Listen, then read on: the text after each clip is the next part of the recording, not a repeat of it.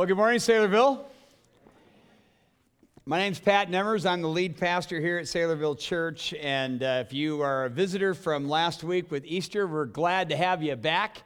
And what we do around here at Saylorville Church, we believe the Bible is the Word of God from back to back, from cover to cover. And we actually love the words of God, and so we preach through the Bible verse by verse, and we're doing a study of the very first book in the Bible, the book of Genesis, and we're calling it In the Beginning, and we've made our way all the way to chapter 4. If you brought a Bible, you can find chapter 4. That's where we're going to pick up our study in a message we're titling The Way of Cain. The Way of Cain. So the first 16 verses is where we're going to be, and here we go. Now Adam knew Eve, and she conceived and bore Cain, saying, I have gotten a man with the help of the Lord. And again she bore his brother Abel, and Abel was a keeper of sheep, and Cain a worker of the ground. In the course of time, Cain brought to the Lord an offering of the fruit of the ground, and Abel also brought of the firstborn of his flock and of their fat portions. And the Lord had regard for Abel and his offering, but for Cain and his offering he had no regard. So Cain was very angry, and his face fell. The Lord said to Cain, why are you angry? And why is your face fallen? If you do well, will you not be accepted?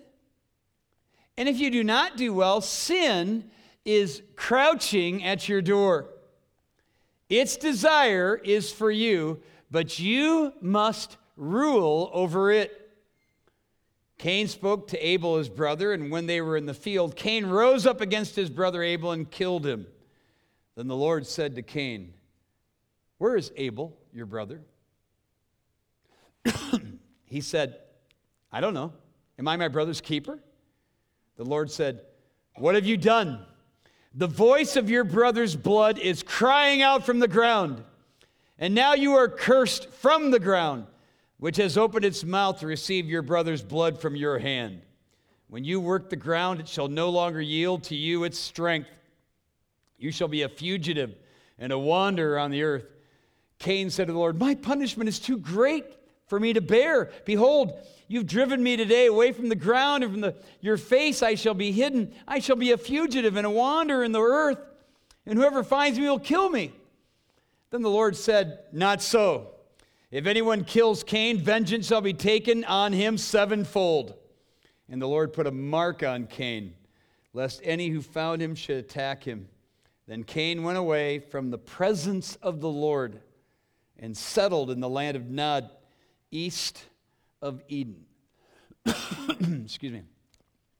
It was 1994, and I was the speaker, the evangelist speaker in the Crow Wing Adventure. It was a canoe trip. It was the fourth year in a row, I think, that I'd done it up in northern Minnesota along the Crow Wing River, a 47-mile trip along this river. River is crystal clear, 3-4 feet of water at the deepest. But we just would have a blast. A U-Haul would go before us and drop all our stuff off, our belongings and clothes, at the next campsite. So it was just us and our swimsuits and our life preservers and all that kind of stuff. Anyway, so we're getting ready to embark on this. It was day one, and it was cloudy, it was rainy, it was misty, it was cold. And so the leader said, okay, before we embark on our canoes today, because it's cold and rainy, no swamping today. Well, you might as well have just gutted the whole day of fun, because that was the fun part of canoeing. I mean, usually it was hot. It was the middle of July. And, because we didn't have any clothing or anything like that to be worried about, what we would do is somebody would start swamping by tipping over somebody's canoe, and the next thing you know, a lot of canoes would go over. And so, it was understandable. It was cold. So I said, all right. So got in the canoe and took off. About an hour down the river, the skies opened up. The sun poured down. The temperature soared. It got downright hot, and it was swamping time. And I led the way. I was in the front, jumped out of my canoe, flipped over the canoe right in front of me, and the next thing you know, within 10 minutes, all 30 canoes flipped over in the water.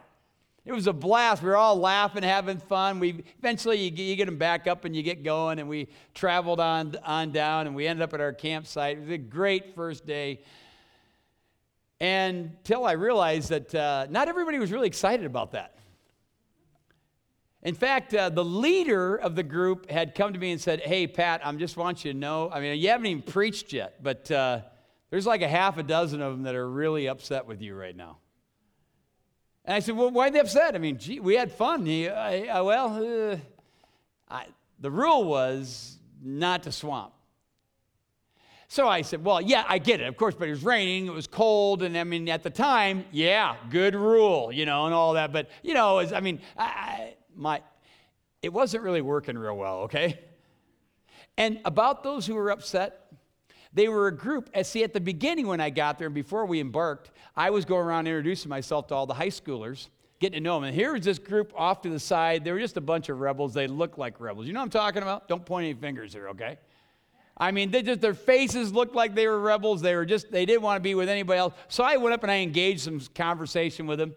And I'm shaking hands with them one by one. And there's this big guy. I'm looking up at him. And I said, hey, what's your name? He goes, Cain. I said, yeah, right. No, my name's Cain. Oh, really? Okay, so strike two, I guess. So I just put it in my mind, I got to get to know this Cain, because who names their kid Cain? Sorry, any Cains out there? But so now back to what happens at the end of the day. I haven't even preached one message, and I've got a rebellion on my hand, people very upset with me. And so what would take place in my heart in the next couple of minutes literally would determine the way the rest of the week would go. Jude, on the other side of your Bible, describes those who reject authority as those who go in the way of Cain. Have you ever read that? The way of Cain, hence the title of the message. Cain means to acquire. Not earn, but to acquire. Abel means breath. In fact, when you read the book of Ecclesiastes, 38 times it says vanity, vanity, all is vanity. That's the word for Abel, just a breath. Ironic because Abel, in a day when people lived extraordinarily long lives, hundreds and hundreds of years even, lived but a breath, so to speak. And here it is, Adam and Eve's two firstborn sons.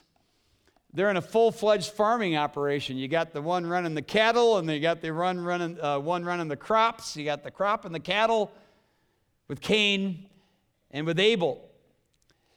And really, there's glory in work, and there's no indication that Cain was not a hard worker. In fact, just the opposite is probably true. In fact, in verse 17, we didn't get there, but we're told after he's cursed, he becomes a builder. He's a hard worker. But this might be the hint in the story of what sent Cain downward. Not the fact that he was not a hard worker, because he clearly was, but the fact that he took such pride in his work and felt that his own work was that which would make him worthy before God, obviously. He's the first self-righteous man on earth. And the Bible says all of our righteousnesses are as filthy rags, according to Isaiah, right? Now, in the account, the two of them bring their sacrifices to God. And many Bible expositors, and I would have included myself at least at one time in this, assume that in approaching God, it was required that there be a blood sacrifice, hence Abel's bringing the firstborn of his flock. And Cain brought of the fruit of the ground, thus it wasn't a blood sacrifice. That's why God rejected it, of course. It's not based on nothing. Back in chapter 3, if you remember, Adam and Eve clothed themselves in their own righteousness, the clothing that is of Eden. God rejected that, killed an animal, clothed them with skin. Blood had to be shed. That's the basis for the thinking that God rejected Cain's offering because It wasn't a blood sacrifice, and I'm going to challenge that this morning. Cain's offering is not looked favorably by God. He has, quote, no regard. The word regard means to gaze, means to look upon. That is to look favorably upon. God looks favorably upon Abel's, not upon Cain's.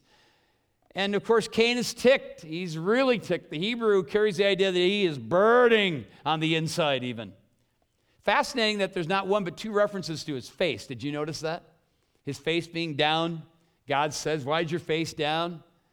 And God is kind of like a loving father here, approaching Cain, showing grace to him, reasoning with Cain, even though it doesn't work. Can we get any parents to relate to that? I can relate to that. Listen, Father God relates to that. He understands the struggles of parenting. When you have kids that don't listen, that doesn't mean you kids shouldn't be listening. It doesn't mean you kids should reject authority, but God understands. I mean, in a time in my life when I had some kids that were rebelling against me, God actually comforted me with a passage in Isaiah chapter 1 where he says, "Hear, O heavens, and give ear, O earth, for the Lord has spoken. Children I have reared and brought up, and they have rebelled against me." I remember reading that thinking, oh God, you're the best father there is. And your children were rebelling against you. So you can be encouraged for all of your efforts, salvations of the Lord. Amen. Cain here, though, is seething with anger, hatred. Premeditatedly, he murders Abel in the field, giving way to an amazing dialogue between him and God. A denial of his knowledge of what happened to Abel. And then, of course, he is cursed by God. Cain becomes the first human being cursed by God. He's marked as a wanderer forever. And truthfully, just about every family dysfunction known to man can find its roots right here, including jealousy and rivalry and hatred and favoritism and alienation as well, among other things. And then you've got the first reference to sin. You notice that? Sin, God said to Cain, is crouching at your door. And we've talked about the law of first reference when significant theological terms like sin are mentioned for the first time. The way in which they're mentioned usually has some ramification, some sense. It gives us a sense of the nature or the meaning of the word. And God says to Cain, sin is crouching at your door. Not around the corner, but right there, ready to pounce. So we learn a lot about sin. In fact, theologians have tried to define sin, but actually God gives us a very, very simple definition of sin that's easy to memorize. 1 John says, sin is lawlessness. You want to know what sin is? There you go. Sin is lawlessness. And something or someone that's lawless is untethered, is not submissive to authority, will not submit to God, much less anyone else. And that's the reason why sin has been often described as anything that's contrary or opposes the glory of God. For all have sinned and come what? Short of the glory of God. That's the idea. So the way of Cain powerfully teaches us several aspects of sin, such as its nature, its outgrowth, and its destiny. And in the process, we're going to learn something about ourselves in this passage. So let me give you 5 aspects of sin just from the story and the very first reference of sin in the Bible. First, sin must always have its own way. Have you noticed that? Sin must always have its own way. Now, no doubt, many of you see the problem in this passage as the sacrifice that Cain brought. I mean, he surely should have brought a blood sacrifice. God would have accepted it, and thus him, and had regard for him. But the Bible doesn't really tell us that. It could be, but in Leviticus chapter 2 and in Deuteronomy chapter 26, we're told in both places that grain offerings were a legitimate means by which to approach God. And after all, Cain was a keeper. He was working the field. That's what he would have to offer. Now, somebody could argue, well, yeah, he could have, exchanged his wheat or whatever for the cattle that Abel had and thus had a blood sacrifice. Yes, he could have done all that. But the text doesn't tell us that that was the problem, not specifically anyway. It does indicate there is a bit of a contrast here in the way in which they approach God with their offerings. If you'll notice, Abel's was of the firstborn, the fat portion, the best of the best. Whereas Cain's, it just says he took of the fruit of the ground. You kind of almost get the impression it wasn't like he was bringing the best. But you do want to notice on the other hand, and you might want to look at it in verse 3 where it says, in the course of time, Cain brought to the Lord an offering. It doesn't just say he brought an offering. It tells us he brought it to the Lord, just like Abel did. He did bring it to the Lord. So here's the deal. Personally, I don't think the problem was a lack of blood. Had Cain offered a blood sacrifice on this occasion, he would have been rejected out of hand by God. You want to know why? Because Cain's problem was not having a bad sacrifice. It was having a bad heart, just like some of you. Cain was religious. He brought this to the Lord. You're religious. You're here in church, for crying out loud. That doesn't make you righteous, does it? Religious doesn't make you righteous. I was in a coffee shop just the other day, a newer coffee shop. Been going there for a couple of weeks. The guy serving me on the other counter asked me how I was doing. He'd seen my books over on the side. He goes, "Hey, what are you up to?" I said, "Well, I'm a pastor, and so I'm just studying for my message right now." He goes, "Hey," now listen to how he responded to me. This is exactly how he responded to me. Here's what he said. He said, "I wondered, seeing you were studying your Bible, I figured you were either," watch this, "I figured you were either really devoted or a pastor." I looked at him, I shot back, I hope I'm both. But he was onto something, albeit unwittingly, unintentionally. He sort of stumbled onto something, did he not? I think he did. I think he stumbled on the genuine possibility that I was devoted, but not righteous. Religious, but not righteous. That was Cain. Religious, not righteous. Just like some of you. No one's doubting that. Almost everybody's religious, but not everybody's righteous. The Bible tells us that the first thing we notice about sin is it has its tendency to always have its own way. It's the way it is. You got to have your own way. And Isaiah, prophesying that what Jesus would take upon himself for you and me, said, "All we like sheep have gone astray. We've turned each one to," watch this, "his own way. And the Lord has laid on him," that would be Jesus, "the iniquity of us all." You read the word iniquity, hardly anybody refers to sin as iniquity, but it's a very descriptive word. It means willfulness. It means going your own way. It's virtually defined in Isaiah 53:6 as going your own way. And if that's you here today, you're one of those individuals who, you just have a way of manipulating things. You just got to do it your way. It's got to be your way. You're religious, but you got to do it your way. Well, then join Cain. I think it was Darwin who said, "I have no problem with the idea of God, just not the God of the Bible." That's iniquity. That's saying, I got to have it my way.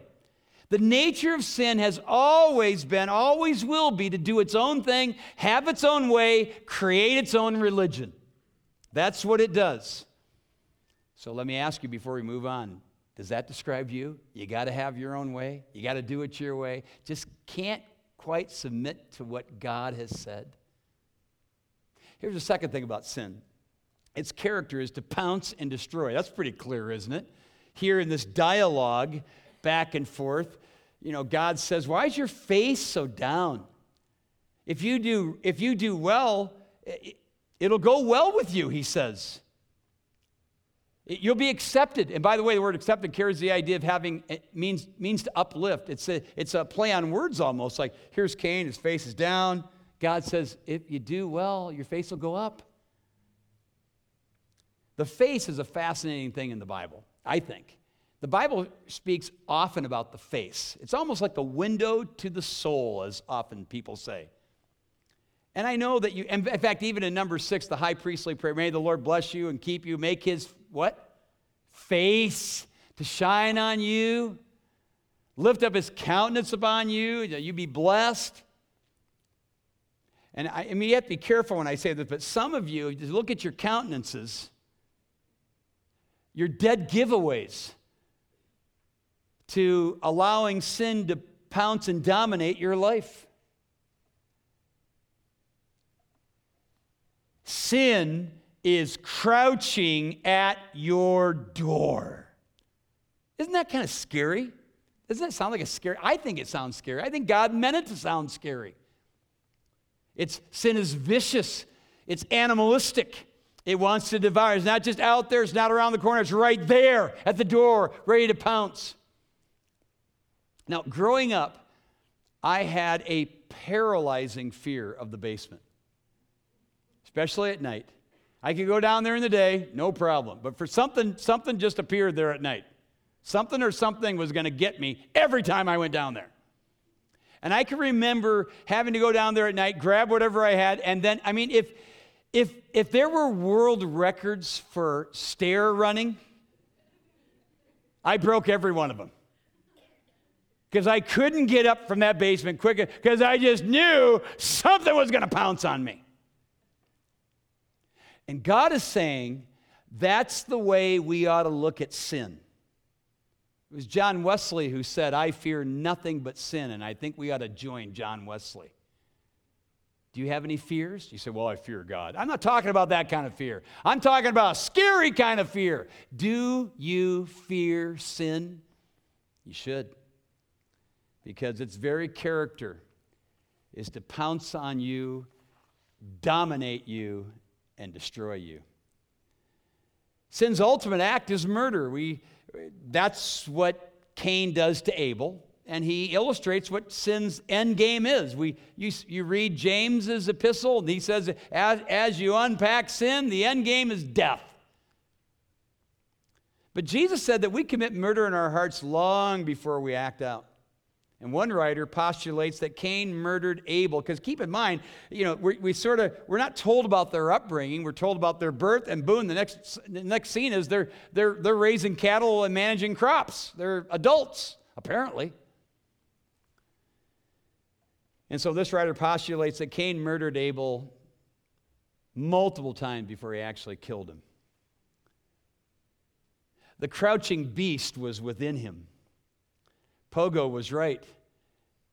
We have met the enemy, and it is us. You been killing anybody in your heart lately? Why did Cain kill Abel? Well, because he obviously hated him, jealous of him, whatever, hated him. No, Dietrich Bonhoeffer says, no, I think it's because he hated God. Remember when David killed Uriah, the husband of Bathsheba, after he committed adultery with Bathsheba, impregnated her, and then schemed that whole thing, killed him off? And then Nathan comes, confronts him. You're the man. Remember that? And then you have this penitential psalm, Psalm 51, where David starts to pray. Is anybody else bothered besides me when you come up to, I think it's verse 6, where he says, against you and you only have I sinned, he says to God. You think, are you serious? But David understood by then, at least, and not until then really, that sin is all sin, and especially sins of hatred, are ultimately not against the person you hate, they're against God. And let me tell you something. When Cain killed Abel, he killed God in effigy. Because like Abel, like you and me, Abel was created in the image and likeness of God, right? So in a sense, it's because he hated God. Sin's ultimate act is murder. And Jesus said we It all begins in our hearts. And so I got to ask you, are you hating on anybody? Is there somebody in your life that you hate? Because if there is, murder is right around the corner, maybe at your door.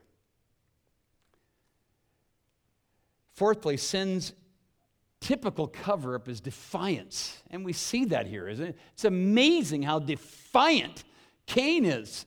And by the way, you show me somebody who is defiant, and I will show you somebody who's into sin up to their eyeballs and beyond.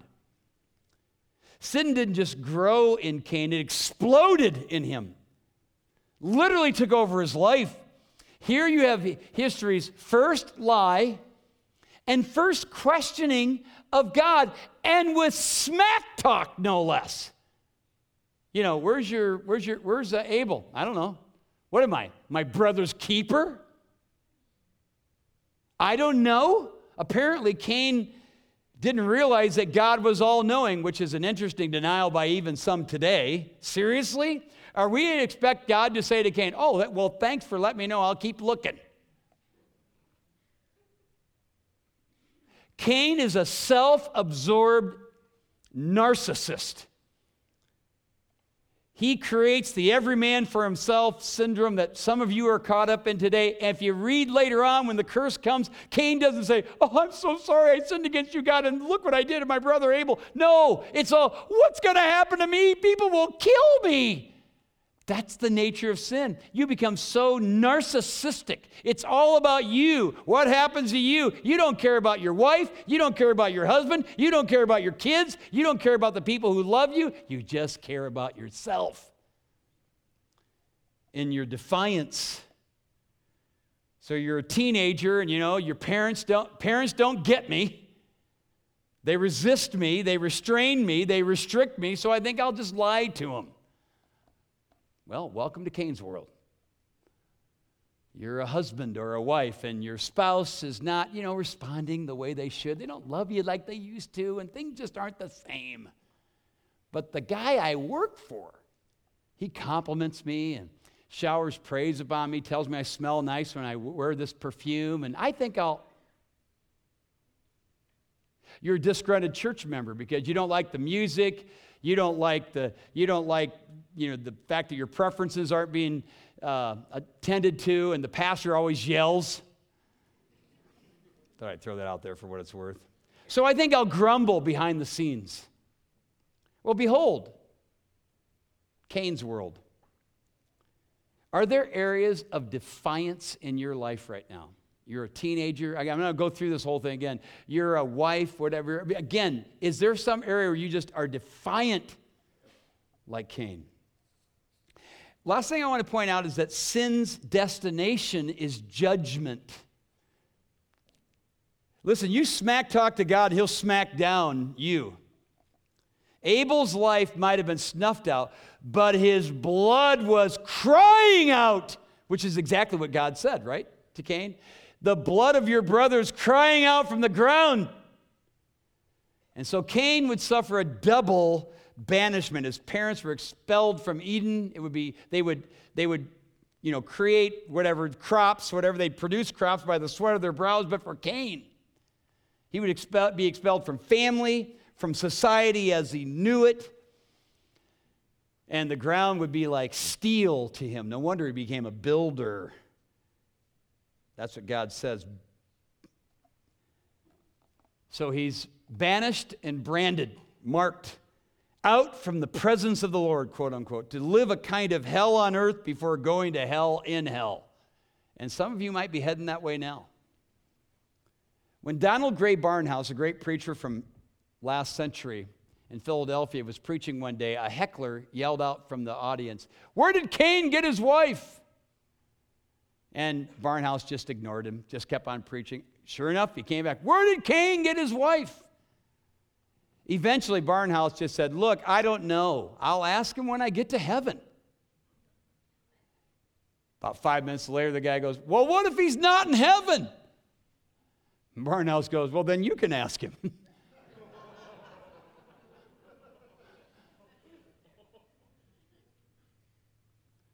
Chalk one up for the preacher.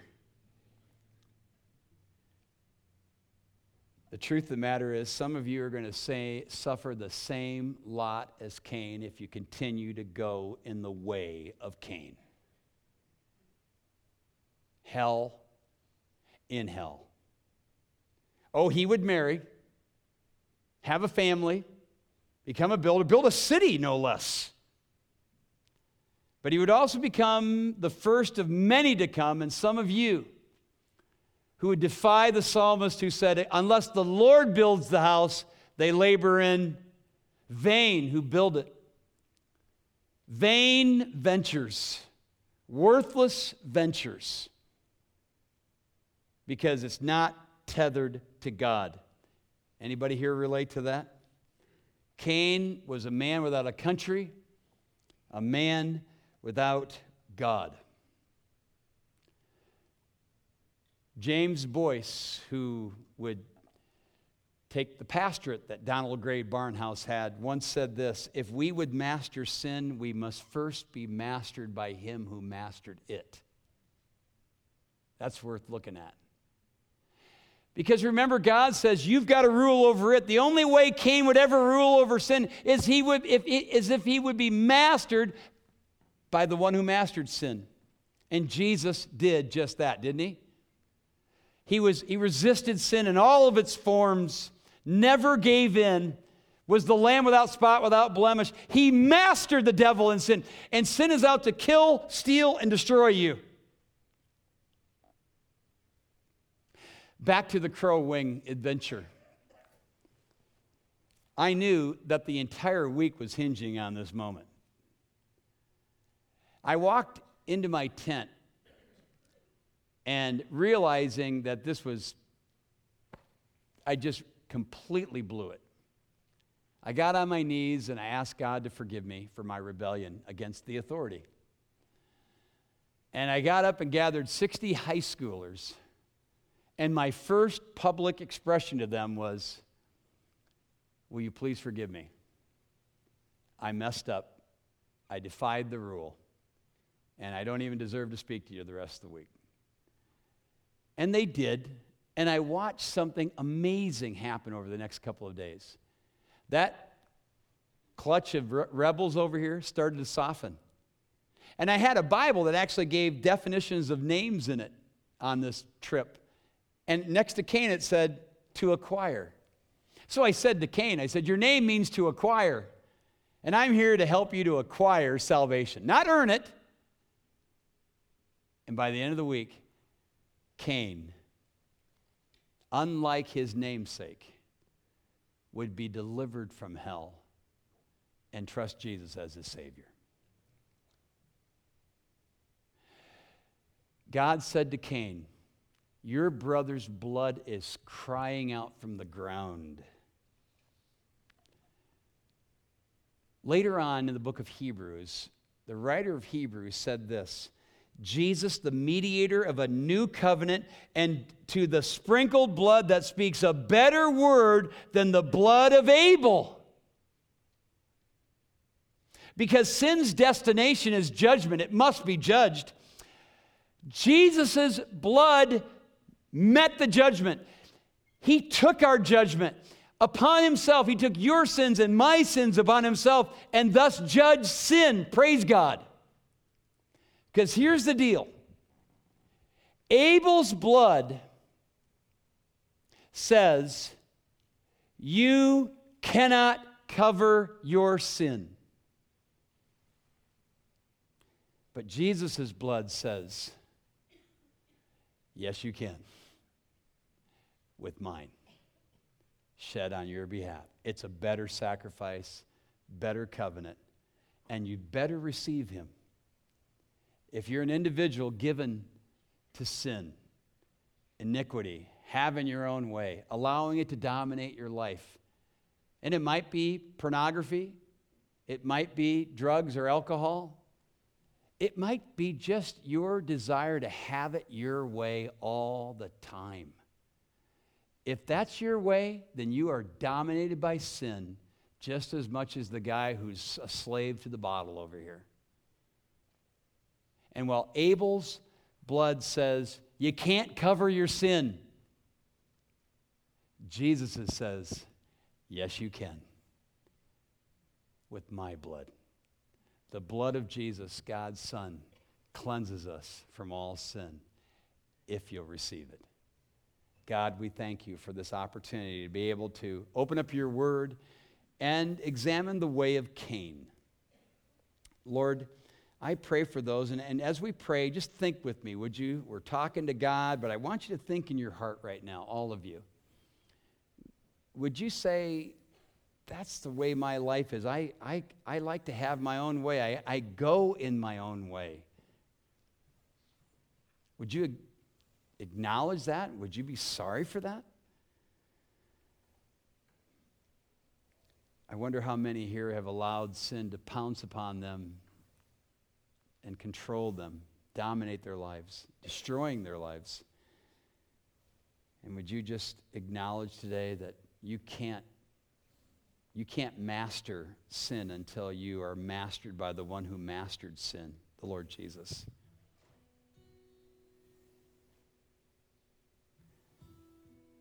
Lord, we're thankful that while the ultimate destiny of sin was judgment,